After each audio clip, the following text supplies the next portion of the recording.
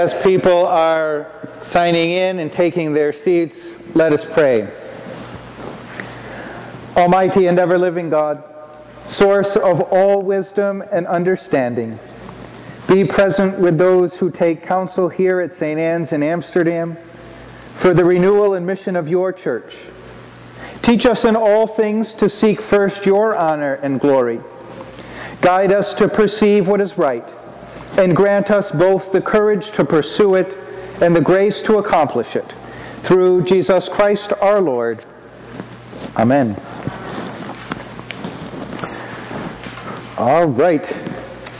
This meeting is now in order, and the following appointments will be made by unanimous consent. We appoint Kathy Hazard as secretary for the annual meeting without objection. Hearing none, congratulations, Kathy. Without objection, we will adopt the agenda that's before you as the agenda for our meeting this morning. And hearing no objections, the agenda is adopted. Without objection, I appoint Kitty Newell as clerk of the vestry. Hearing none, she wins. Without objection, I appoint James Bryant to serve as treasurer and Tim Munn as assistant treasurer. Hearing none, congratulations.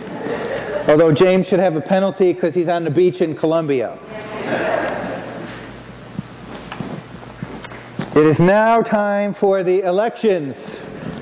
You have before you on the front page of your packet, which you all found, I know, the ballot for our annual election. We are electing one warden and two vestry members. I have nominated, and the vestry has unanimously seconded, Don Tatro to serve as warden, and Peter Damasi and Christine Munn to serve as members of the vestry. At this time, you can tear that page off and circle the people accordingly. And when you are done, if you would fold that one time and raise your hand, one of the deacons will collect this from you, and they will tally up the votes and report back to me.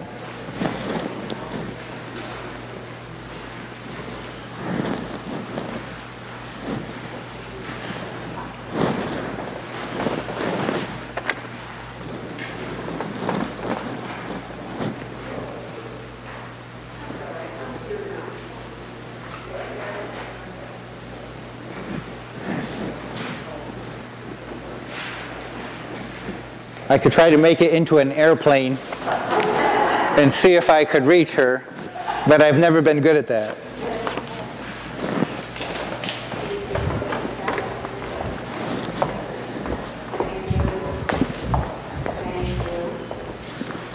Thank you. Thank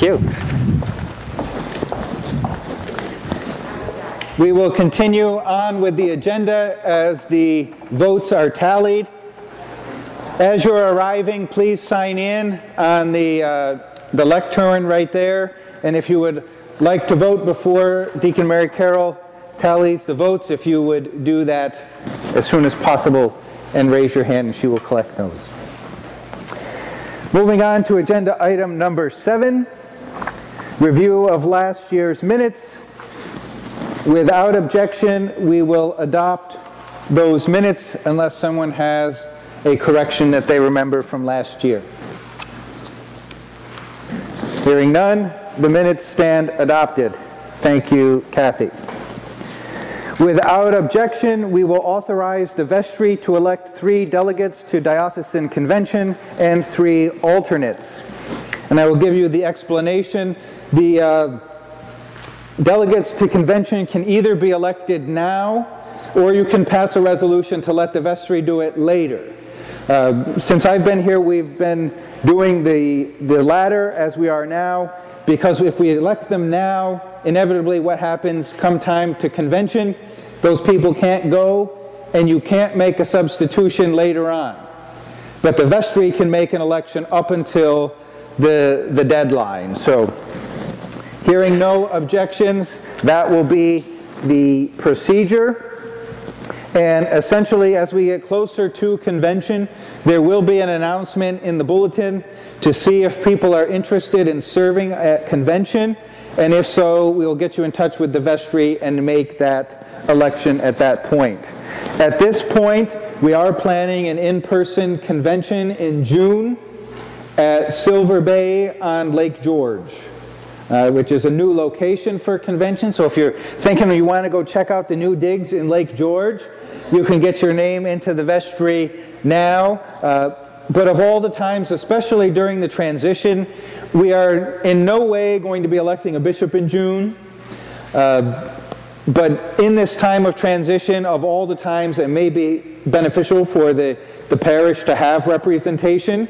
And at the last 2 or 3 conventions, we've had no delegates willing to serve.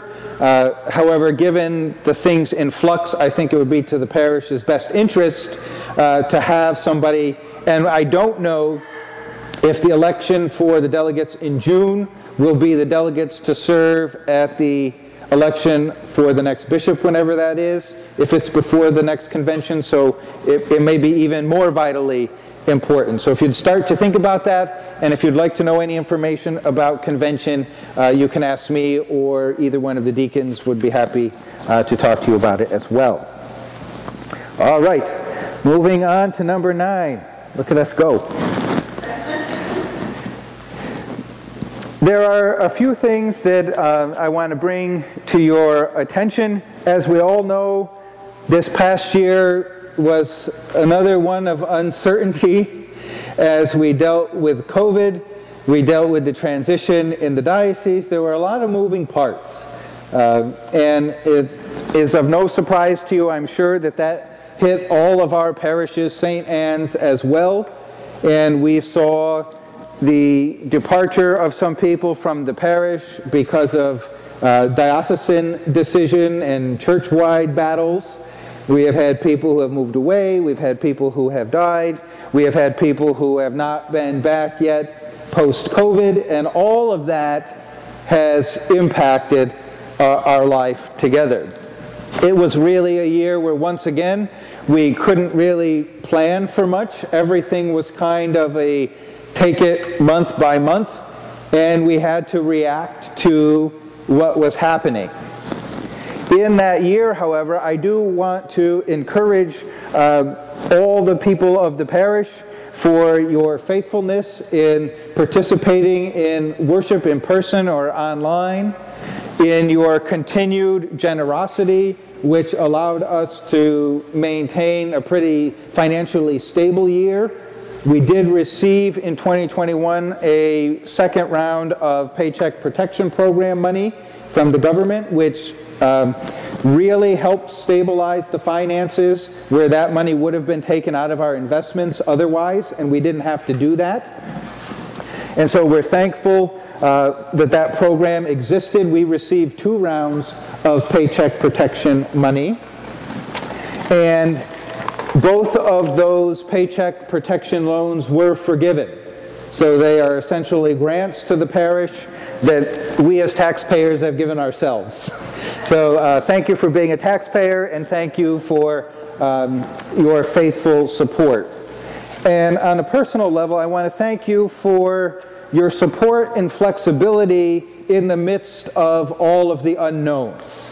You really did roll with whatever we had to do without too much flack coming my way for what we had to endure. We were really bound by what the government said we had to do. As you know, sitting there wearing your masks now, we've just got to roll with what comes our way.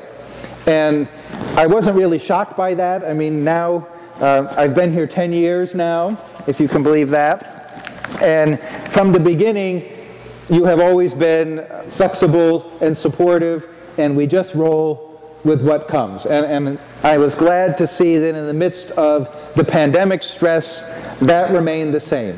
Everybody just went with it, we adapted, and I really thank you for that cooperation. And I can tell you that's not the case everywhere. There were some parishes really struggling with some internal conflicts based on, should we do this, should we not do this, why do we have to have this rule and not that rule, and we didn't endure that. So I think you should be commended for that, and you should be proud and encouraged of the way that you've all stepped up to continue in your journey of faith in support of the parish in the midst of this challenging time. And I would think the more challenging the times are, the more we need each other. The more we need our community of faith to come together. And so I'm glad we made use of our time with one another, and we pray that the next year we will see some return to normalcy. Even in the midst of this pandemic this past year, if you include the people who watched virtually, we had a average Sunday of attendance of about 48, which is down from the 60 or so we were at before COVID, and nobody knows how close to pre-COVID numbers we will return. If you take out the online streaming, we were at a Sunday attendance of 46. And if you remember, about half the year we didn't have streaming because we had stopped at one point when all the equipment hated me and it wouldn't work 1 week to the next. Now it seems to be moderately behaving, and so we've continued that streaming, which, as you can see, has on average, just in the half a year we've been doing it, allowed 2 more people on average to participate. But some Sundays those numbers are significantly higher. We saw that when we had the ice storm. There were about 3 times as many people online as we normally have. So being able to have that option is important. This is a new reality that the church is going to have to get used to, what that means, where people are members of a congregation participating in different levels, some in person, some a combination of in person and virtual, and some completely virtual, who may never walk through the door. But somehow our challenge now is to figure out how we keep everyone connected no matter which way they are participating in the congregation.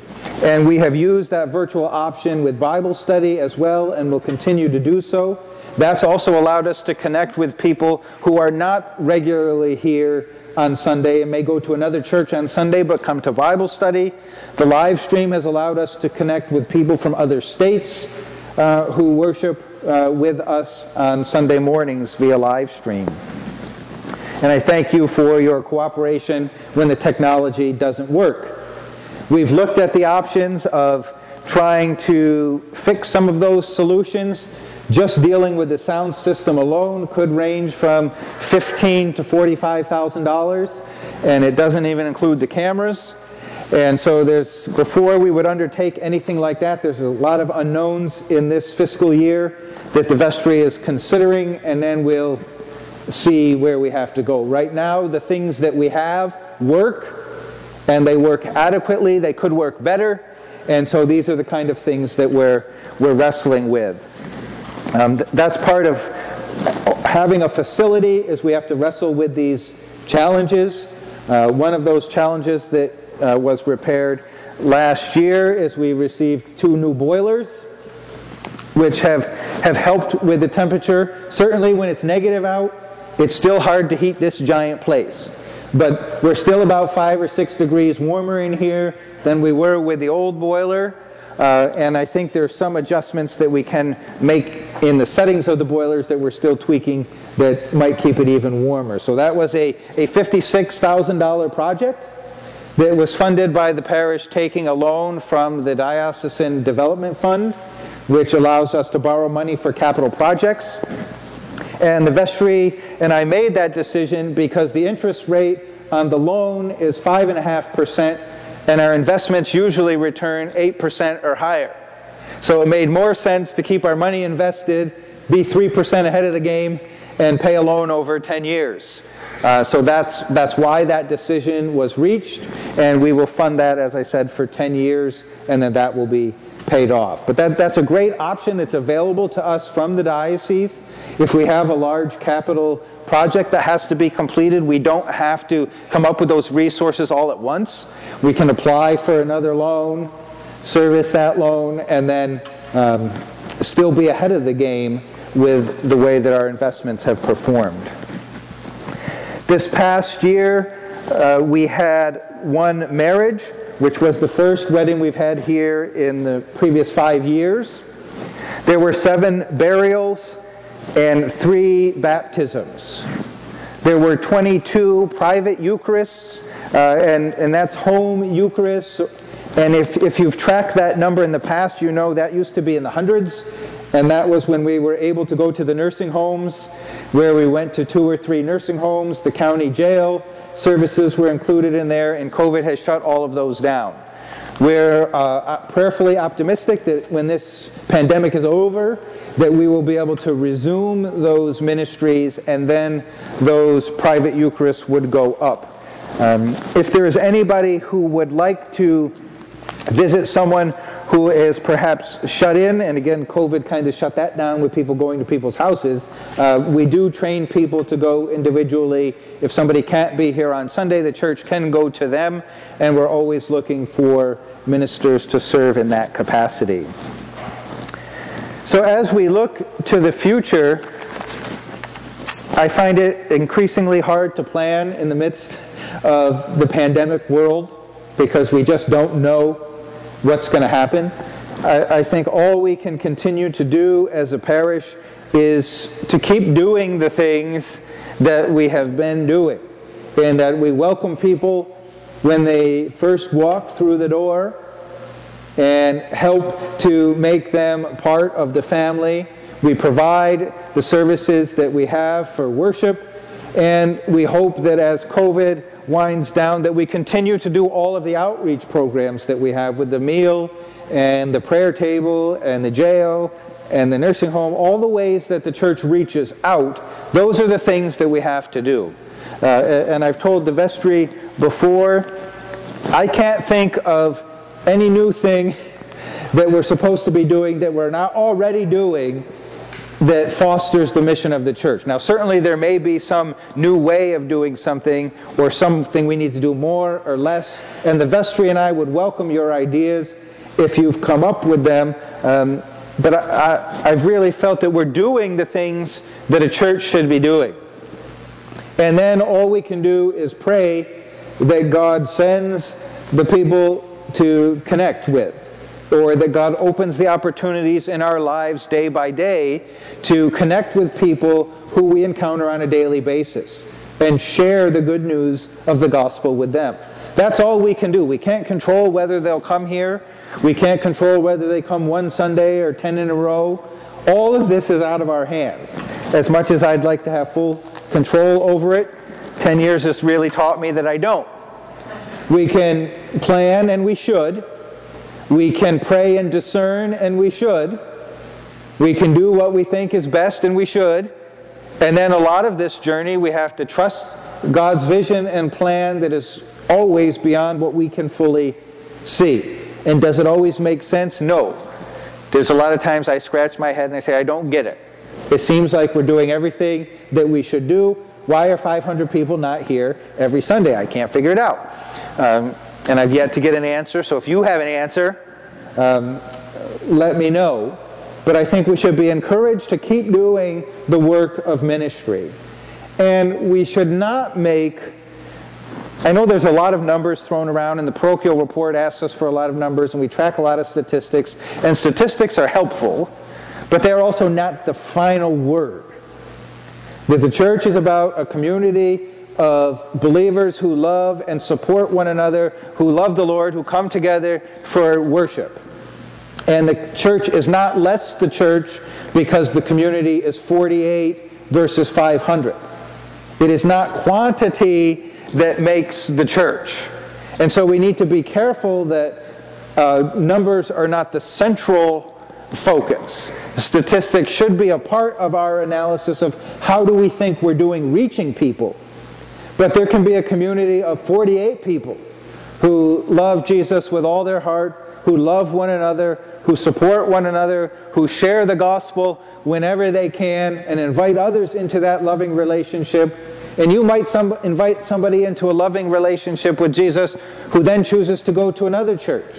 Well, great, because the goal is their relationship with Jesus, not all about filling the place here. So we need to balance that discernment and not easily get discouraged by numbers alone. If we weren't doing anything that we're supposed to in accordance with what Jesus has called the church to do, and then there were numbers issue, then we would say, well, we're kind of deficient in what God has called us to do. If we're doing everything that we feel called to do, that we can identify, then at some point we have to trust that the people who are supposed to be here are here. And for whatever reason we don't understand, sometimes that number is 80, and sometimes we're in a season where that number is 48. But what's key is Jesus is at the center. We love the Lord with our whole heart and mind and soul, and we love our neighbor as ourselves. That is the focus of what we're about. And as long as we keep doing that, at some point we can rightly say the rest of what that looks like is up to God. We're not responsible for every single outcome of the whole world. That's just not how it works. But we are responsible to do our part in that. And so I would ask that each of us, throughout this next year especially, really take to heart in prayer, what is it that God is calling us to do? How can we more deeply love Him with our whole being individually? How do we more deeply love one another? And how can we better share the good news of the gospel with the community around us? And maybe the Lord will show us something we haven't even dreamed of thinking about, at which point we could pursue that as well. As we know, this next year will be a time of continued transition in the diocese, which affects every parish in the Episcopal Diocese of Albany, as well as we move towards the election of the next bishop, which probably won't happen until the early part of 2023. Where we are in the process is the profile of the diocese will be finished by the Profile and Search Committee over the summer in August, and then they will receive the first slate of names. Then there's a petition process, and then eventually there gets to be an election. But we're looking at probably the first quarter of 2023, I would say, before that happens. The parishes and the people of the diocese should be receiving a survey in the next several weeks to try to help in that process. The Parish Leadership Conference is supposed to start a listening process by which the diocese tries to figure out who we are and what it looks like then for our next bishop, who we might be calling. And so there's a lot of moving parts. And all of these could potentially affect people's connection to the parish locally, to the rest of the diocese, and it's just going to be a little bumpy road until we get through this transition. So please do continue to pray for the Standing Committee, who is the authority in the diocese in the interim. Pray for the Profile and Search Committee as they go about their work, and pray that we can focus ourselves on Christ and not get overly caught up in the bumpiness of the things that could potentially divide us. So I would commend that to you in prayer. In your Siri's talking to me, sorry.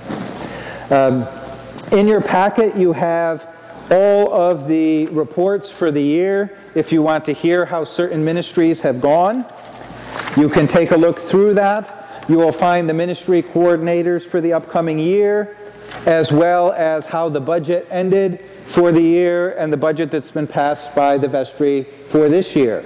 If you have questions about anything, you're welcome to see anyone on the vestry or see me. We'll be happy to talk to you about it. None of the things are secrets. In the packet you also have 3 pages from the Episcopal Church statistical page, which looks at membership, Sunday attendance, and financial giving, just so you can see the trend over the last 10 years. And again, if you have questions, concerns, or comments, see me or someone from the vestry. And now we will have the election results. If you can believe it, Don Tatro has been elected as warden, and Peter DeMasi and Christine Munn as members of the vestry. So congratulations to the three of you. And thank you for your willingness to serve. I want to thank Kitty, whose term on the vestry had expired, and then who quickly volunteered to be the clerk of the vestry. So she'll still be present at our meeting. So thank you, Kitty. With that, we will pray, and that will conclude our meeting for the year.